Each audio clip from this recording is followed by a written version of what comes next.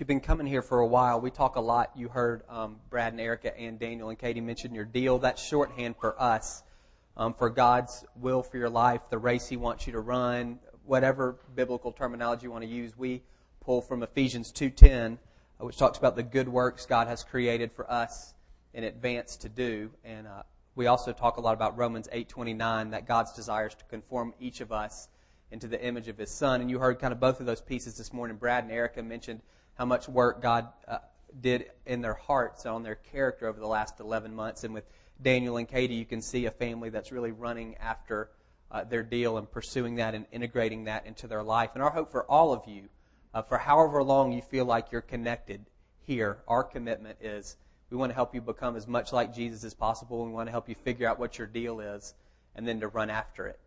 Our vision is to see our community transformed by God, which honestly doesn't really mean anything because it's so nebulous. What are you talking about, your community? Does that mean there's no litter on the streets or no one's getting a divorce or people are in church? What does that mean? And as we've prayed about that, the only type of revelation I get, and you might get more than me, maybe you've got a better connection than I have, is if people will do their thing, if more and more people will do their deal, you'll see your community changed. And me, I won't be able to see how it fits together. It's a jigsaw puzzle, but God's the one putting the pieces together. And we might not see how everything connects, but it will. If each of us will just be faithful to run the race He's put in front of us. And you might think, my deal is not super spiritual, or it's not fostering, it seems small or insignificant, and don't believe that at all. It's not true.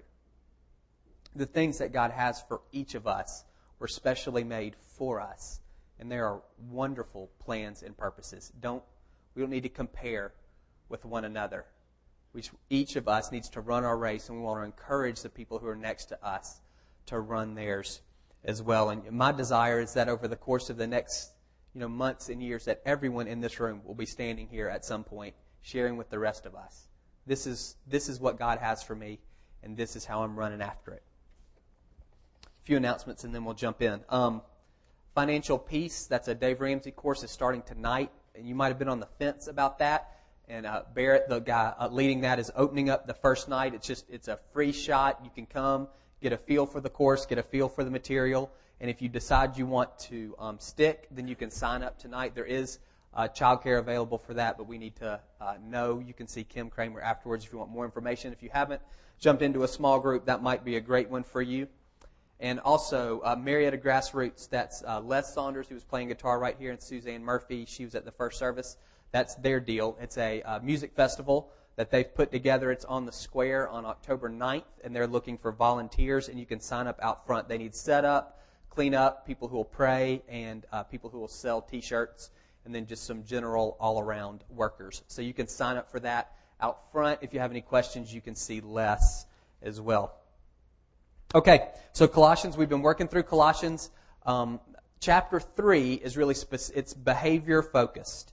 And we said that the behaviors in Colossians 3 are all dependent upon the work of Colossians 1 and 2. So the assumption is, by the time you get to Colossians 3, you've already read 1 and 2, and you've integrated that into your life. So you have a living, active, abiding relationship with Jesus. You have a new heart, which then allows you to live out these new behaviors. If you don't have a new heart, you're done. If you try to actually do that, it will kill you to try to live out these behaviors that we've been looking at in Colossians 3. Verses 1 through 17 are how we, as the people of God, relate to one another as brothers and sisters. And now what he does is he shrinks it down, and he begins to talk about how you function as a family unit, as a household. It's called a household code.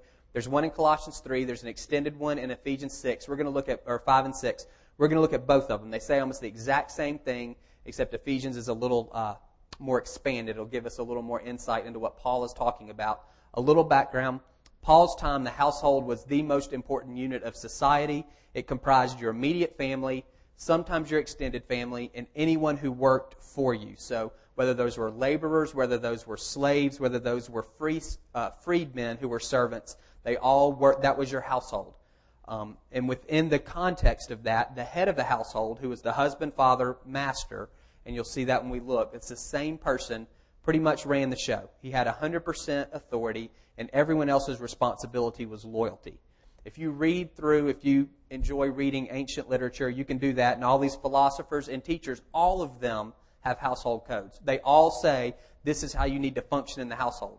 The difference between the New Testament and everywhere else, everybody talks to women, everybody talks to children, and everybody talks to slaves. Nobody else talks to husbands and fathers and masters. And that's the biggest difference between the New Testament and everywhere else. It's not just here's how the women and the children and the slaves need to treat one another and how they need to relate to the master and their husband and their father. Here's how the man of the house, if you want to use that terminology, is supposed to relate back. So that's a little bit of background.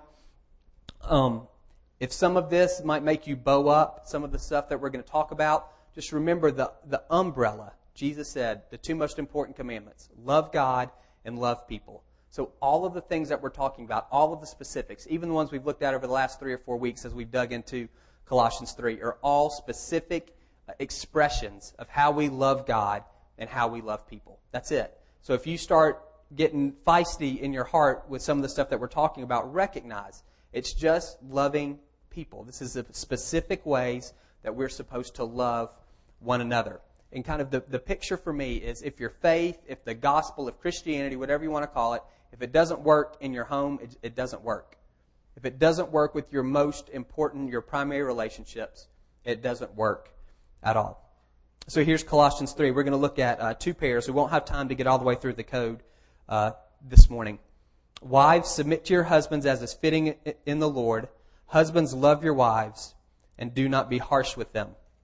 If you look back at Ephesians, here's a fuller picture of that. Wives, submit to your husbands as to the Lord. This is Ephesians 5. For the Lord is the head of the wife, as Christ is the head of the church, his body, of which he is the Savior. Now, as the church submits to Christ, so also wives should submit to their husbands in everything. Husbands, love your wives just as Christ loved the church and gave himself up for her to make her holy, cleansing her by the washing with water through the word, and to present her to himself as a radiant church without stain or wrinkle or any other blemish, but holy and blameless. In the same way, husbands ought to love their wives as their own bodies. He who loves his wife loves himself. After all, no one ever hated his own body, but he feeds and cares for it, just as Christ does the church. For we are members of his body. For this reason, a man will leave his father and mother and be united to his wife, and the two will become one flesh. This is a profound mystery, but I'm talking about Christ and the church. However, each one of you must also love his wife as he loves himself, and the wife must respect her husband. So the commands there are very straightforward. To wives, submit. That is, voluntarily subject yourself to your husband and respect your husband. You saw that in Colossians and in Ephesians. To husbands, we have one command. Love your wife. And it's qualified in different ways. Love your wife as Christ loved the church. Love your wife as you love yourself. Love your wife, just period. Love her, don't treat her harshly. And love your wife as your own body. But it's same thing. Love your wife. Those are the commands. Straight up, plain and simple. Now, there's a pretty big divide in the church on how people understand this whole idea of husband and wife and actually ministry roles in the church. I'm not going to get into it because, honestly, I don't care. And I don't care what you think about it either. Not in a bad way. You can pick. We're a big tent, and you can land under either one of those. The big words, one is called complementarianism, which is male headship. That means men lovingly exercise authority and their wives or the women in the church lovingly submit to that authority. If you want to dig into that, you can Google the Council for Biblical Manhood and Womanhood. That's fancy. You can Google that, find their website. They'll give you more information than you want to know. The other side of that coin is called egalitarianism, which is mutual submission, would be their bumper sticker. We're called to submit to one another. There is in Christ, there is no male or female. If you want to dig into that, it's Christians for Biblical Equality. Google that. You'll go to their website. Again, they'll give you more information. The discussions between those groups can be a little nasty, so you can just kind of walk that. And again, it doesn't matter to me whether you're a complementarian or an egalitarian or you're both or neither. It doesn't matter. The only thing that matters to me is that you treat one another biblically, which it means wives submit to your husbands and respect them, and husbands love your wives. Period. If we're doing that, it doesn't matter what label we do or don't have. So I'm not going to get into that. By all means, you can if you want to. Real quick, before I get into some specifics, on this whole idea of submission, are there limits? Paul says submit in everything. Does that really mean in everything? And I would say with this relationship, husband and wife, the one we're about to look at, parents and children, the one we'll look at next week, Slaves and masters are for us. It's employers and employees. Also in terms of our relationship with the state. There is this idea of submitting to authority, but it's not absolute. If submitting to the authority, whether that's husband, parent, boss, state, if that causes you to disobey the Lord, then you don't have to do it. That's the limit. Paul says, submit to your husband as is fitting in the Lord. And it's not fitting to disobey him or to bring dishonor to him. So wives, if your husband asks you to be a drug mule, you say no. That's dishonoring, that disobeys God. So you can say no to your husband with a good conscience. You get that. Same thing, children and parents. If your parents are asking you to do something that is against the clear revelation of Scripture, then you can say no. There's a big gray area with this. You feel called to go to California and your parents are saying, well, I don't know. And y'all can wrestle with what does that look like in terms of submitting to authority and honoring your parents. Same thing, husband and wife. Wife, you want to go to Afghanistan and be a missionary, and husband says, no way. I don't want you to do that. And we can talk about how firm that revelation is and whether that rises to the level of Scripture to be able to say, you know what, I need to go even though you're asking me not to. Those are very special, specific, individual, and rare cases. So in general, the word is, wives, submit unless it causes you to disobey the Lord. 3 pairs of words I want you to look at. This is from Ephesians. Submit and sacrifice. I'm getting sacrifice from this idea that Paul says to love your wives as Jesus loved the church and gave himself up for her. So that's the picture. A lot of times we tie the word submission to the word head. That's the wrong connection to make. The connection you want to make are the verbs. Submit and sacrifice. That's the pair. So as wives submit, husbands sacrifice. If you ever, in a marriage relationship, if you are married or you intend to be married, once you begin to clamor for your rights, you've already lost.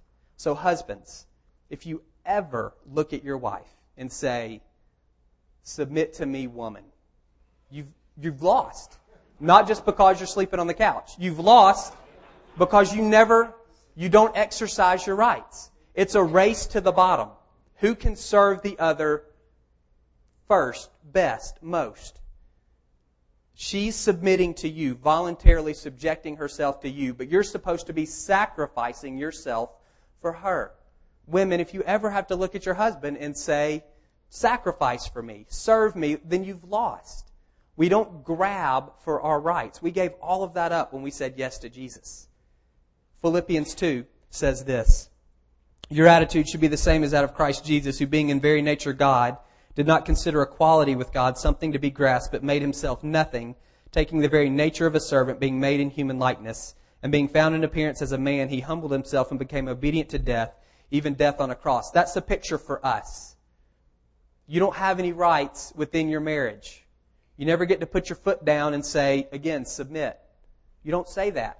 You serve more sacrificially.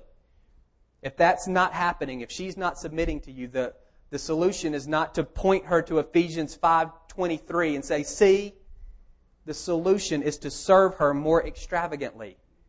Same thing, wives. If you won't turn off the TV when you're talking to him and you stand in front of it, don't nag. Submit. Look for opportunities to give yourself away in this marriage relationship. Don't start clamoring for your rights. Second pair, head and body. Those are the two that go together. Not head and submission, head and body. We're not talking about which one is more important than the other. The picture is of two becoming one. He takes a man, he takes a woman, he puts them together. They're one flesh, head and body. For some of you, you've already walked through this. Some of you haven't yet. If you're married, I promise you will. There will be a time where you're going to want to throw in the towel. You're going to think, I made a mistake, I was young, I didn't know he would do this, I didn't know she would turn out this way. It would be easier for us to be apart. And you're going to wrestle through that. If your vision of marriage and you and your spouse, if it's just two individuals who come together for the purposes of self-fulfillment, well, if you can find your fulfillment somewhere else, then go for it. Easy divorce there. It's easy to walk away if your fulfillment is number one priority for you. If that's the number one agenda, if that's the umbrella that you've come together under, which is many of the marriages in our society, Christian or not, they've come together for the purposes of self-fulfillment. What can I get out of this? And once you don't make me happy, once you don't meet my needs, I'm done. It's not a marriage. It's a business relationship. Easy to get out of that. If you see yourself, this is especially for you men, if you see yourself as the head and your wife is your secretary, she's there to help you accomplish your purposes. She's there to put food on the table, for you to wash your clothes and to encourage you when you're down. If that's her job, she's your assistant and your cheerleader. People leave their boss all the time. That's an easy one also. Have you ever tried to remove your head from your body? It doesn't work. It's a bloody mess. That's the picture. Head and body. One flesh. You want to decapitate yourself. That's the only way to get the head off the body. And it's bad for everybody involved. That's why God hates divorce. Because it ruins. There's redemption, there's restoration, but I want you to hear me. It ruins the hearts of the people. You're dividing something. God has fused two people into one, and you are severing that. Are there biblical reasons for divorce? Yes. There's 3. Adultery, abandonment, and neglect. But once you start looking for the justification, you've already lost. You ever look for a reason to cut your head off? Do you ever look for a reason to cut off your body? No. No. Same thing within your marriage. God has joined you together. You're it. You're one now. Head and body. Last one, respect and love. That's verse 33 in Ephesians 5. Each one of you must love his wife as he loves himself, and the wife must respect her husband. To me, that speaks to the dailiness of this. It can be easy to see sacrifice as this heroic thing. If some intruder breaks into the house and has a gun, I'm going to take the bullet for my wife. And it has no effect on how I treat her on a regular basis. She's like, give yourself up for me. Put the seat down and put your clothes in the hamper. That's enough for right now. Sacrifice for me in that way. And for wives, sometimes when it comes to submission, your picture is, well, if we go round and round and round and round and I can't convince him that I'm right, then I'll say, okay, I submit as I roll my eyes and I keep the I told you so card in my back pocket. That's not it. Respect and love for one another. It's a daily posture. It's how we treat one another every day. And then if the heroic comes, that's fine because you're already in the habit of sacrificing.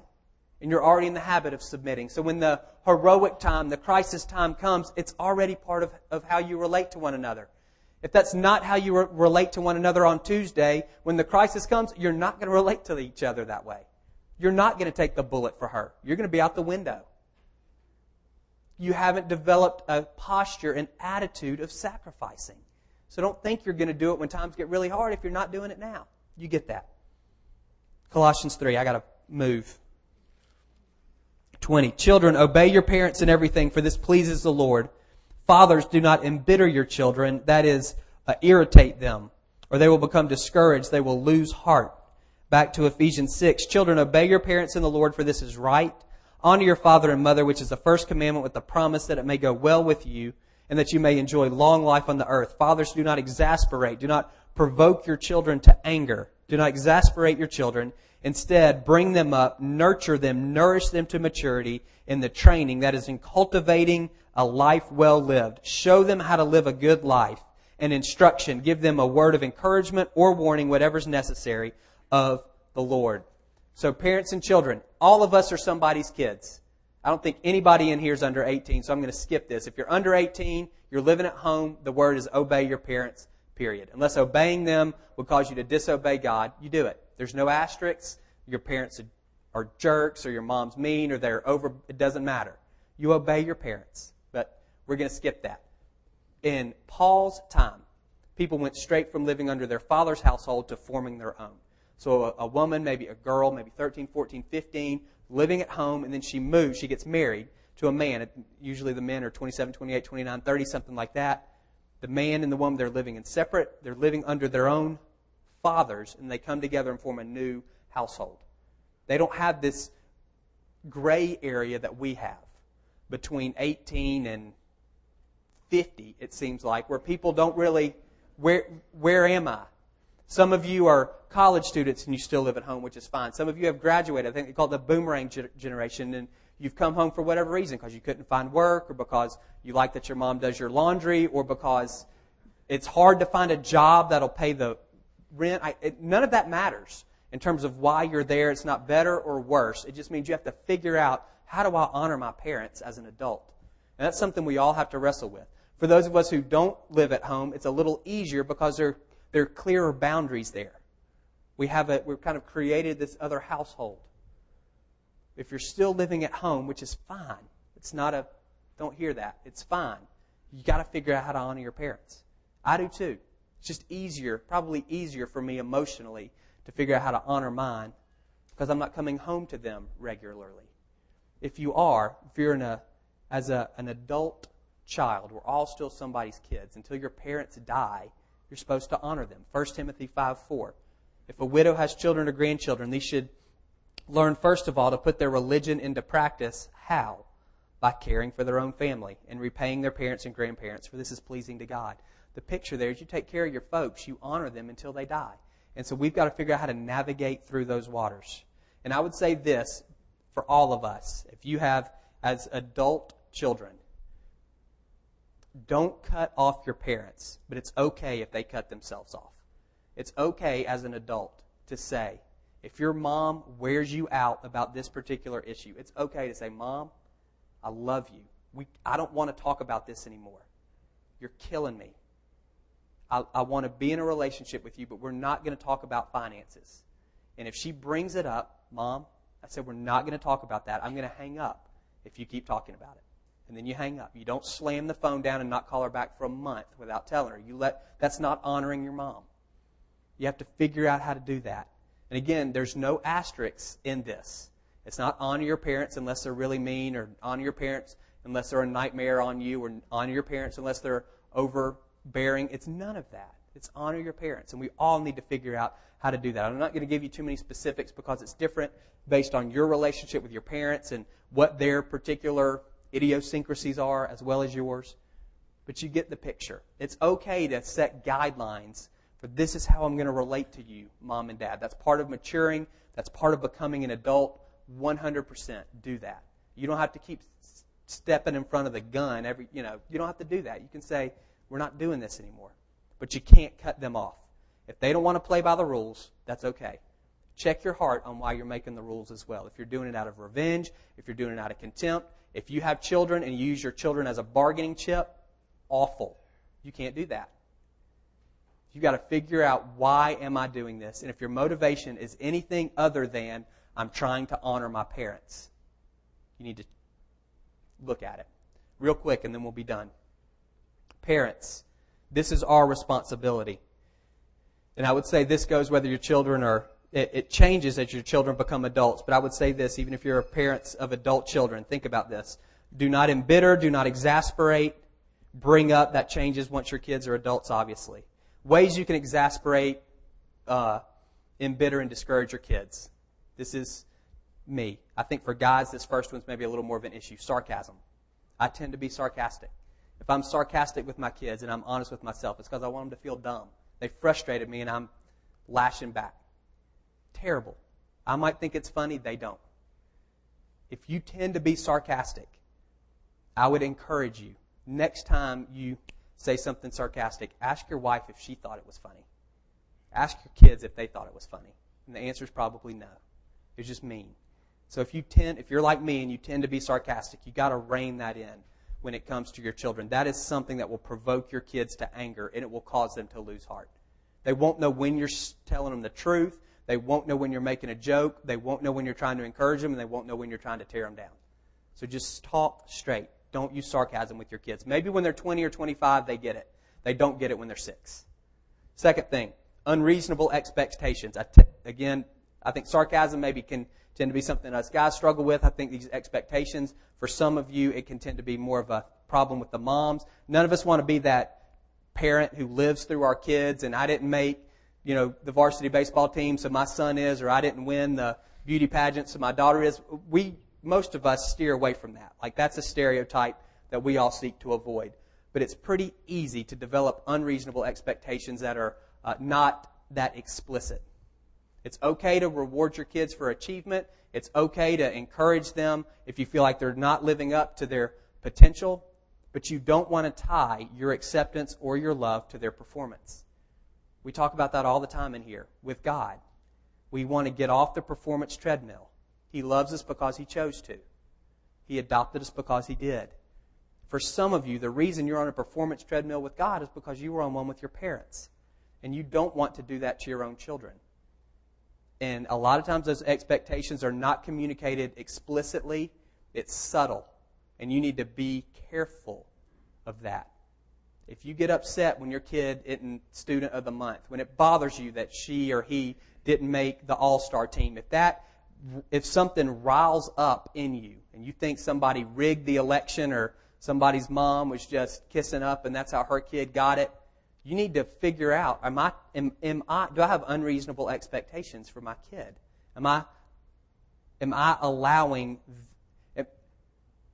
your children are a reflection on you to a point, but only to a point. And you got to figure out where that line is and where you've crossed from being a parent to saying whatever happens with them, that's a reflection on me and I don't want to go down with that ship. And that's hard for some of you. And that's hard for some of us to grab onto. So your kid's a C student. Your kid might be a C student. Is that a reflection on you? You've got to be willing to draw a line and say, it's okay, I'm going to love him, her, as a C student and not be embarrassed about that and cause that to somehow reflect poorly upon me. You get that. Inconsistent discipline. Some of you, maybe you tend to get angry, and so you fly off the handle and you over-punish. So on a good day when you don't eat your vegetables, you miss dessert, and on a bad day when you don't eat your vegetables, you're grounded for a week, and the kid doesn't know how am I supposed to navigate through this? That's discouraging, and that can provoke anger. That's irritating. Let me know where I stand. Are you going to be consistent? Was a penalty yesterday, a penalty today. All of you have played sports, you know that. Just call the game the same way so I know how to play. Your kids are the same way. Just call it the same way. You're going to have bad days, but in general, be consistent. One of the things, our kids are young, so I hesitate to put anything out there because who knows if they're going to stay on the rails or not, but this is what we've done. We felt like we went through a stage where all we said to our kids was no. No, no, no, no, no, no, no, everything. It was wearing us out. And so we said at some point, we tried this. Let's pick a few things and let's focus on a few things and let some other things go. And so we would we had this thing, we called it the Summer of Kindness. So that summer, we just worked on being kind. Our kids might have lied their pants off, but they were learning, and then we did the Fall of Truth to kind of work out. Pick. Just, you can't do everything at once because God doesn't do everything with you at once. If I were asking you what's God doing in your heart, what's He teaching you, it's not everything in here. It's one, probably. He's teaching you patience. He's probably not teaching you generosity and patience at the same time. He gives us space to grow. Give your kids space to grow. It's okay. One of the other things we did is we began to see discipline not as punitive, but as character forming. Again, Romans 8:29 applies to children as well. God wants to conform them into His image as well. And as parents, our job, parents of adult children, this applies to you as well. Our job is to do whatever we can to help God conform our kids into His image, whether they're 9 or 19 or 49. We want to be a means of His grace. And when they're young and you're disciplining them, rather than saying don't lie, say we want to become people of the truth. It's a positive instead of a negative. And that might help you not feel like you're constantly the police all the time. That's whatever it's worth. These relationships, I said at the beginning, if your faith doesn't work in your primary relationships, husband, wife, parent, kid, it doesn't work. And Ashley said it during worship, as much as it depends on us, our responsibility is to live at peace with everybody. That's my mom, that's my father-in-law, it's my kids, all of them. As much as it depends on me, I've got to live at peace with them. And the same thing is true for you. Let's pray. Bo's going to come up and he's just going to